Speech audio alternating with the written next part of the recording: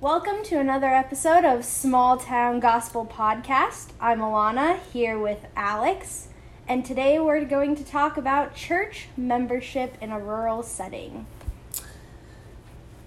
As we begin, let's first dig into what church membership in general is.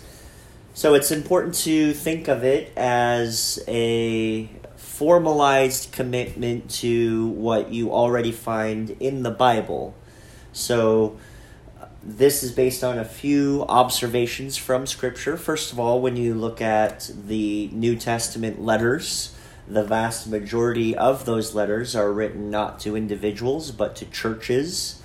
And for our friends from the South, most of the commands could be explained as y'all do this or y'all do that. It's pretty rare, actually, for there to be a singular command. And so there's this assumption baked into the cake of the Bible, the New Testament in particular, that Christianity is lived out and followed and obeyed and practiced within a community. So, Alana, when you think of membership, we've talked about the word covenant. What comes to mind when you think of membership as a covenant? Yeah, so really I just think of all of the covenants that we can see in the Old Testament as examples. So the Davidic covenant, the Mosaic covenant, and it's a fancy glorified promise, and it allows for us to both have security and accountability, I guess. Sure. And especially within the church, as a local body of believers who commune together often, I truly believe that this covenant of membership is just so vital to the health and the growth of the church. Yeah. And I'll be teaching a church membership class at our church, Three Lakes, this Sunday. And one of the things that I start out that class saying is church membership is not biblical. And people, I'm trying to get their attention a little bit. The point, though, is you're not going to find a chapter and verse where it says, thou shalt have church membership, or be a formally recognized church member. But church membership is a really good tool, especially in our modern society, to accomplish biblical goals. And so in the first century church, it was very natural, and it happened primarily because of persecution, rejection and resentment from the Jews, and the Greeks or Romans believed Christianity and the gospel to be utter foolishness. There was just a built-in community that were deeply committed to each other.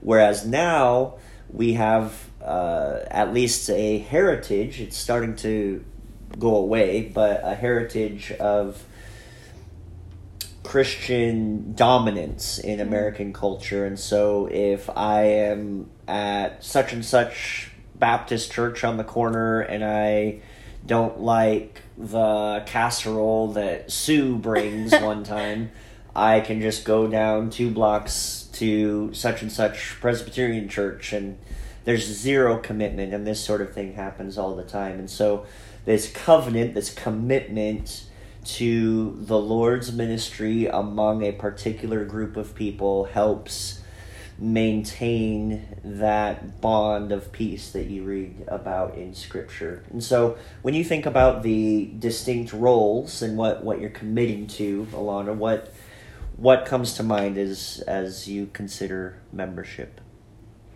I think that one thing that membership helps with is just the overall structure of the church. So an established role of eldership and authority, and the checks and balances that go with that, and the duty for the members of the church to both commit to the elders, and the elders commit to the people. So as a role of my membership, I am committing to sit under your teaching, to listen to your authority, to pray for you diligently, and when I see you falling away from the biblical commands of eldership, I am to come to you and call that out in you.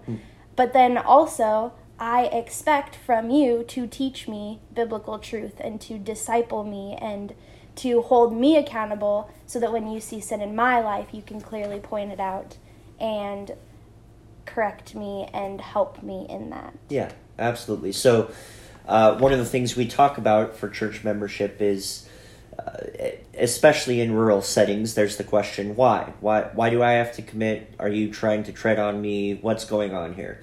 And so one of the key reasons for church membership is that it brings clarity of biblical commitment and accountability. One of the key verses for this is found in Hebrews chapter 13, verse 17. And it says, "Obey your leaders and submit to them, for they are keeping watch over your souls as those who will have to give an account." And so this is a pretty high-stakes verse for both members and elders. It's high stakes for members because it says, obey your leaders and submit to them. And so the question then becomes, to whom must you submit? And it's your leaders. And how do you define that? And membership is one way of saying, I recognize these elders as people that I would like to follow, that I would like to submit to. Now, on the other side of this coin, in Hebrews 13, there's this expectation that I have, and I think about it every single day. There's coming a day when I will have to give an account for people, for how I cared for and shepherded people. And the question then becomes, who am I going to answer for? And membership is a really good way of just clarifying that relationship, similar to citizenship or a marriage covenant. There's that, okay, this is what's expected of me in this relationship. And so that's one of the primary reasons for having church membership. When you think of another reason for church membership, what comes to mind?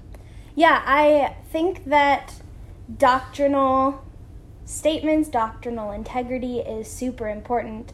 As I am looking to commit to a church, I need to be diligent to know what teaching I'm sitting under. I need to know that my elders are going to just continually be teaching me from the scripture and not just from whatever is on their own agenda. I think that there's just a perfect balance, though, of I expect that from them, and they should expect that I'm in the scripture and I'm diligently seeking the Lord for my own life, so that relationship can be a healthy relationship within church membership. Because I think that if you don't want overstepping of power, then you need to be clearly foundationally solid in what you believe, why you believe it, and be diligent to seek the Lord. Yeah, absolutely. And so just as we kind of wrap up this first part that's just church membership in general, a couple more reasons for it is that church membership allows for meaningful congregational participation while still protecting the doctrinal and moral integrity of the church family. And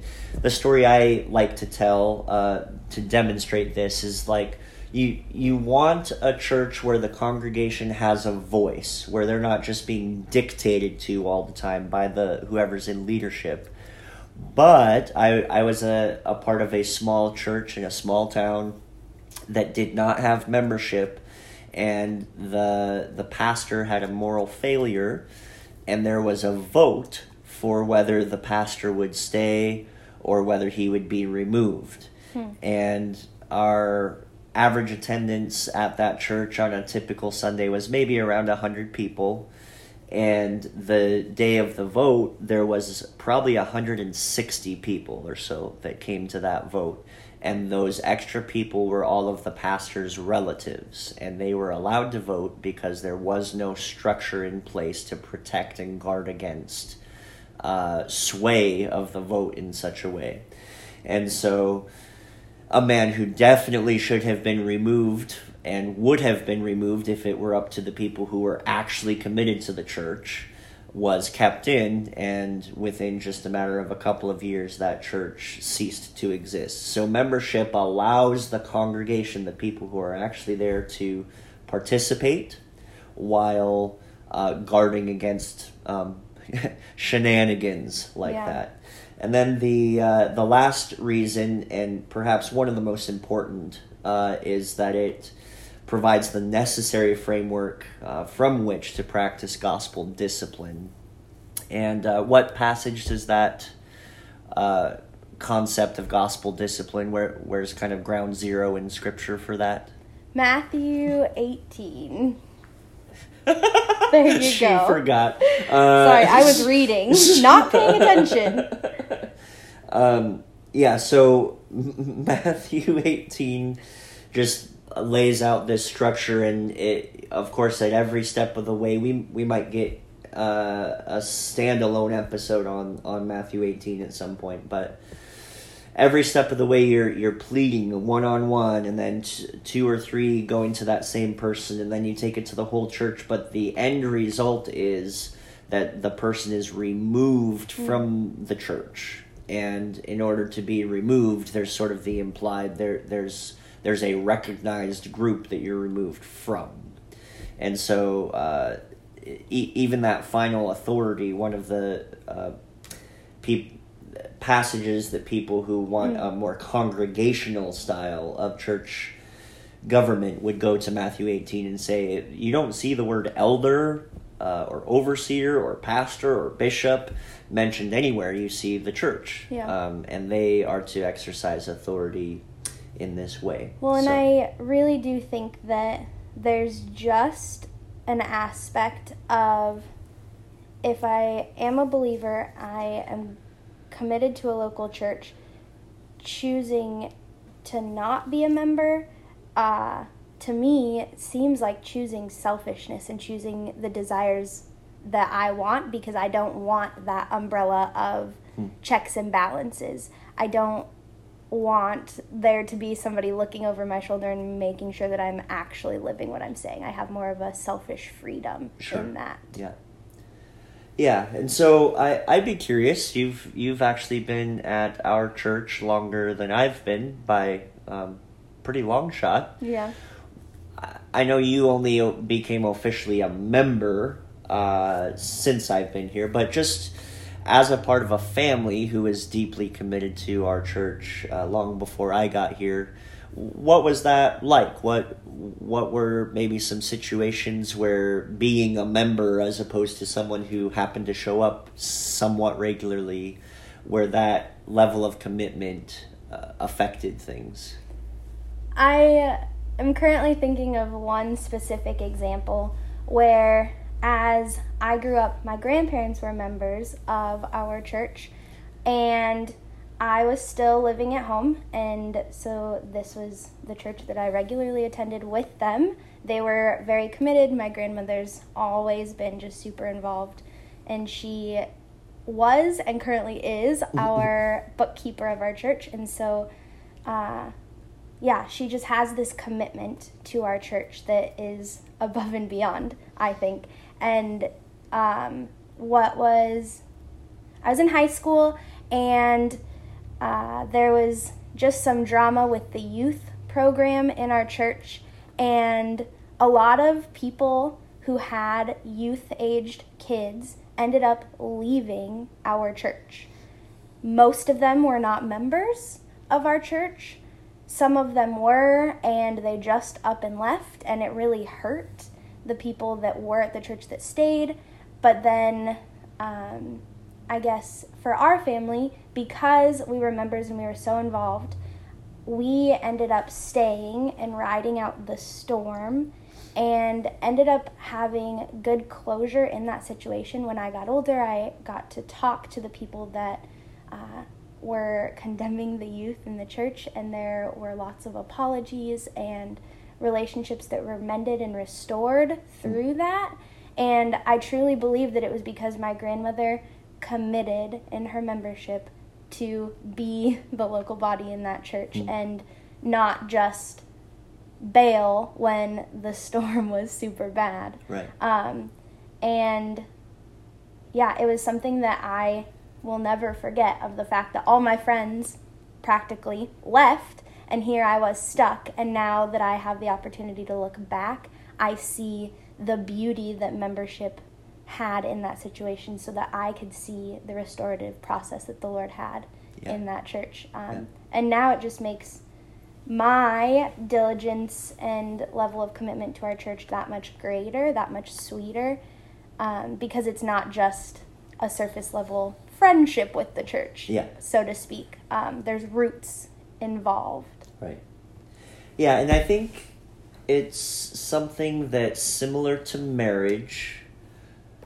Unfortunately, the cold reality is the reason you make a marriage commitment and the reason you make a membership commitment to a local church is in large part with the hard times in mind.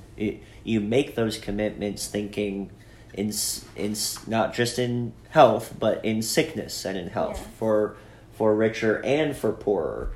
And unfortunately, in marriage and in church membership, so often those key moments when your commitment is actually needed, when it's not just a hoot and a half and a good time, that's when a lot of members go, never mind, I'm out of here.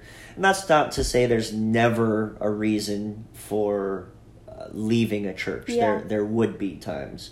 But I would say, just to make up a statistic on the spot, oh boy, a good 9 out of 10 times someone is just leaving because it's not convenient at that point, or it's because getting hard. Yeah, they don't like real Christianity or the requirements of Scripture actually coming to bear. So they're like, I'm out. That membership thing I talked so highly about, it doesn't actually mean anything. Well, and even just in this situation that I talked about, the lack of membership just created more of a problem in the situation. So people who had been going to the church but simply just weren't members, then leaving, it's, I think, a bit messier than having the accountability of membership, so that when things go like that, you have the structure in place so that the elders will come alongside those people and try to fix it, I guess. Right. Yeah. And in rural culture, probably more so than other places in our culture, there can be a tendency of like, let's just back away quickly from a dramatic situation and pretend like nothing ever happened. Yeah. And probably why that is in a city, if it goes really bad, the tendency, at least in the circles I ran in, was to work it out, and then if it kept not working out, you go about your life, you're never going to see them again. Whereas in Troy, no matter what you do, I've had a few run-ins that are just pretty awkward with people who have left in various states of unrest, and you just kind of like, hi, and it does feel in some ways like a dramatic teenage breakup sometimes. But. Yeah, and just in another aspect of small town ministry versus a larger church is you see the people that you go to church with a lot outside of church. Yeah, even if you're not trying to. Yeah, you're working with them. You see them at the gas station as you're pumping gas because there's only one or two to choose from. You see them at the grocery store. You can't just go over to the next grocery store.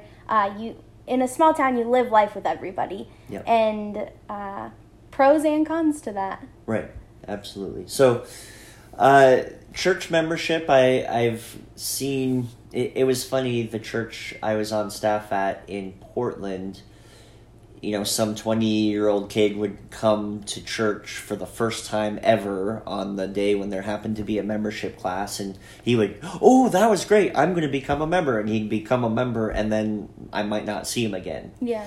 What's interesting here is there have been cases where there's people who, if they were members, would be like among the most dedicated model members of, this is exactly what we want a member to be like. Yeah. But because of this rural mentality of, there's just something about, they have the commitment, but putting the commitment in writing, I think, freaks them out. Scary. Why do you think that is? Well, in general, we're definitely in don't tread on me territory. Sure. Not putting your name out there on paper or whatever to be tracked. I think that people are willing to commit in person, but whenever there's a paper trail of committal, that's it. Yeah. Paper trails are almost as bad as chemtrails around here. That's right. Sorry. Yeah, so just in the last few years of you being a member at our church as it is now, our church has changed a lot over the last 5 years or so. People have died or moved away, left angry, come happy, all sorts of changes. What's been most encouraging to you as a member of our local church, and as you interact with other members? And then what have been some challenges? I think one of the things that I just love the most about our church is I just love the people. We live life together. We have a commitment to one another where our friendships aren't surface level. They're the real, nitty-gritty, no, really, how's it going kind of relationships.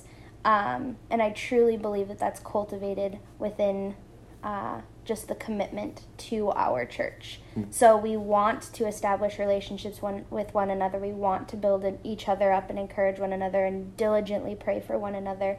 And then we have the opportunity to then push each other in our community to go and to share the gospel, because it's not just a solo thing. You can call up your friend and be like, hey, I have this going on, come with me, let's go do this together, or can you please pray for me, I'm about to meet with somebody and hopefully I will share the gospel with them.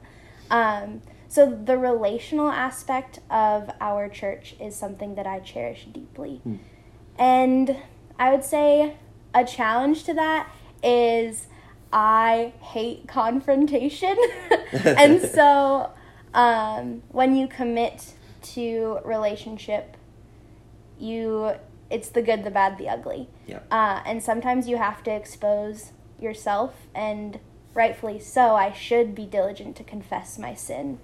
But that's hard. Right. And it's hard when you're hurt by somebody else's sin, and you have to then figure out your relationship moving forward.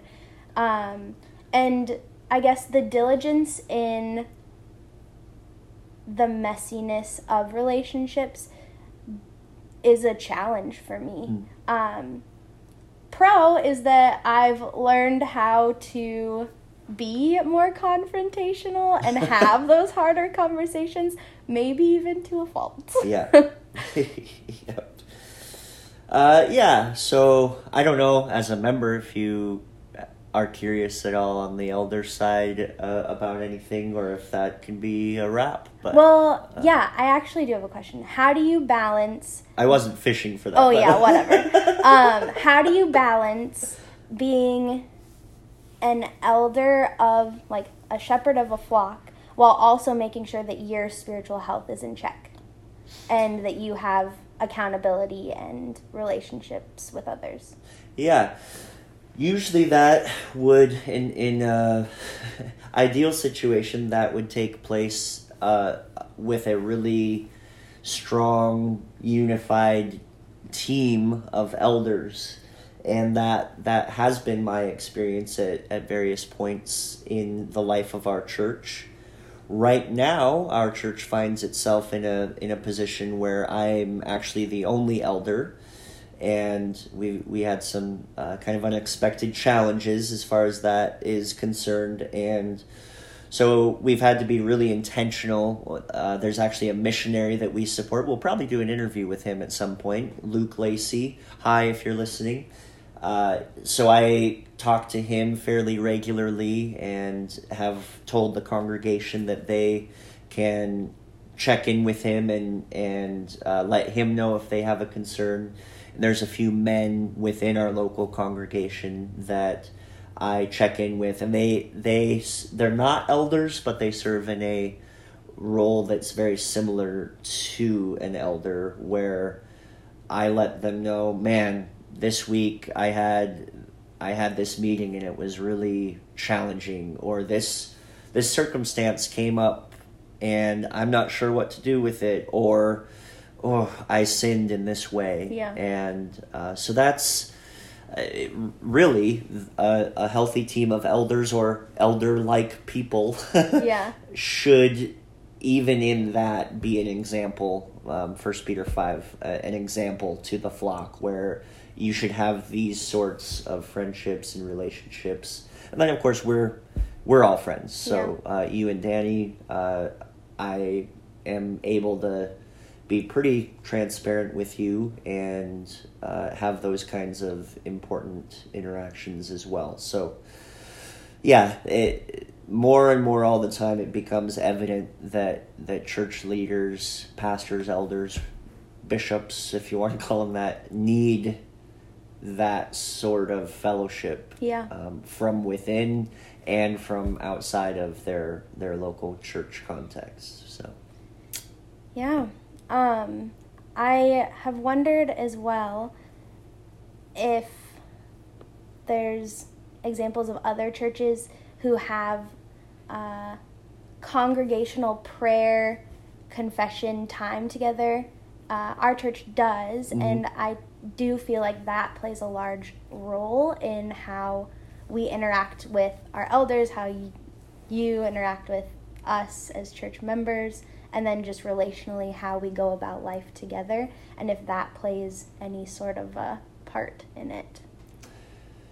Right. I think it's a fairly common small rural church thing. Okay. To have prayer and share time. What do we call it? Prayer and proclamation. Prayer, praise, proclamation time. The 3 P's. Yeah. Share your burden time, whatever. Mm-hmm. So it is something logistically that seems to have to shift once a church gets, 75 people or so. It can just turn into a bit of a circus. Yeah. And so it has to be a little bit more tightly administered, I guess.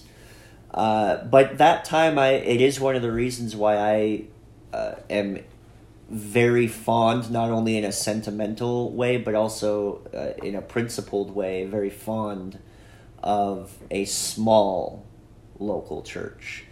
Because there is a family aspect to it that no matter how solid and strong and great the preaching and music and facilities and all that, you just flat out lose it once you grow beyond a certain number of people. Yeah. And so I do think that a smaller church just guards against that phony baloney the pastor, and people put him on a pedestal and put his kids on this pedestal, which ruins the kids' lives. And it, like our church, they all know they've seen me lose my temper on a racquetball court, and like they understand that sometimes I interrupt my wife when she's talking, and they see when Jason frustrates me and those kinds of things. And so there's just none of that phony baloney, and I think a small church might be the only way